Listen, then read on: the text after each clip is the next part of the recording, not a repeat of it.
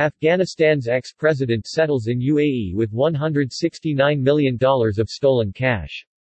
The UAE Ministry of Foreign Affairs and International Cooperation can confirm that the UAE has welcomed President Ashraf Ghani and his family into the country on humanitarian grounds. Afghanistan's ousted president emerges in the UAE. Ashraf Ghani is accused of looting $169 million from Afghanistan's treasury. UAE welcomed Ghani and his family on humanitarian grounds. The United Arab Emirates Foreign Ministry issued a statement today announcing that the country has taken in Afghanistan's ex-president Ashraf Ghani and his family on humanitarian grounds after the ousted president fled Afghanistan on Sunday as the Taliban approached Kabul. Afghanistan's ex-president settles in UAE with $169 million of stolen cash. Ashraf Ghani and his family are now settled in Abu Dhabi, the capital of the UAE.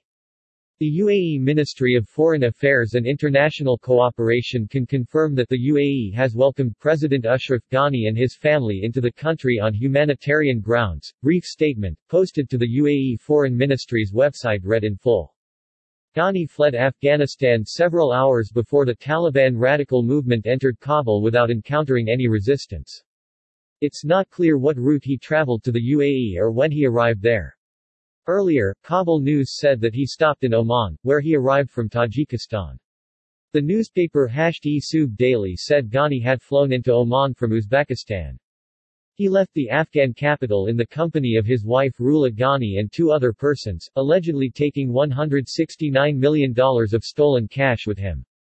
According to the Russian embassy in Kabul, the Ghani tried to abscond with so much cash that it couldn't fit into his helicopter and some had to be abandoned at the airport.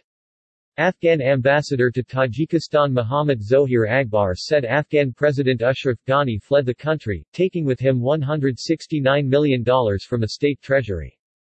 The diplomat called the escape of the Afghan president a betrayal of the state and the nation, and added that Ghani had stolen $169 million from the treasury.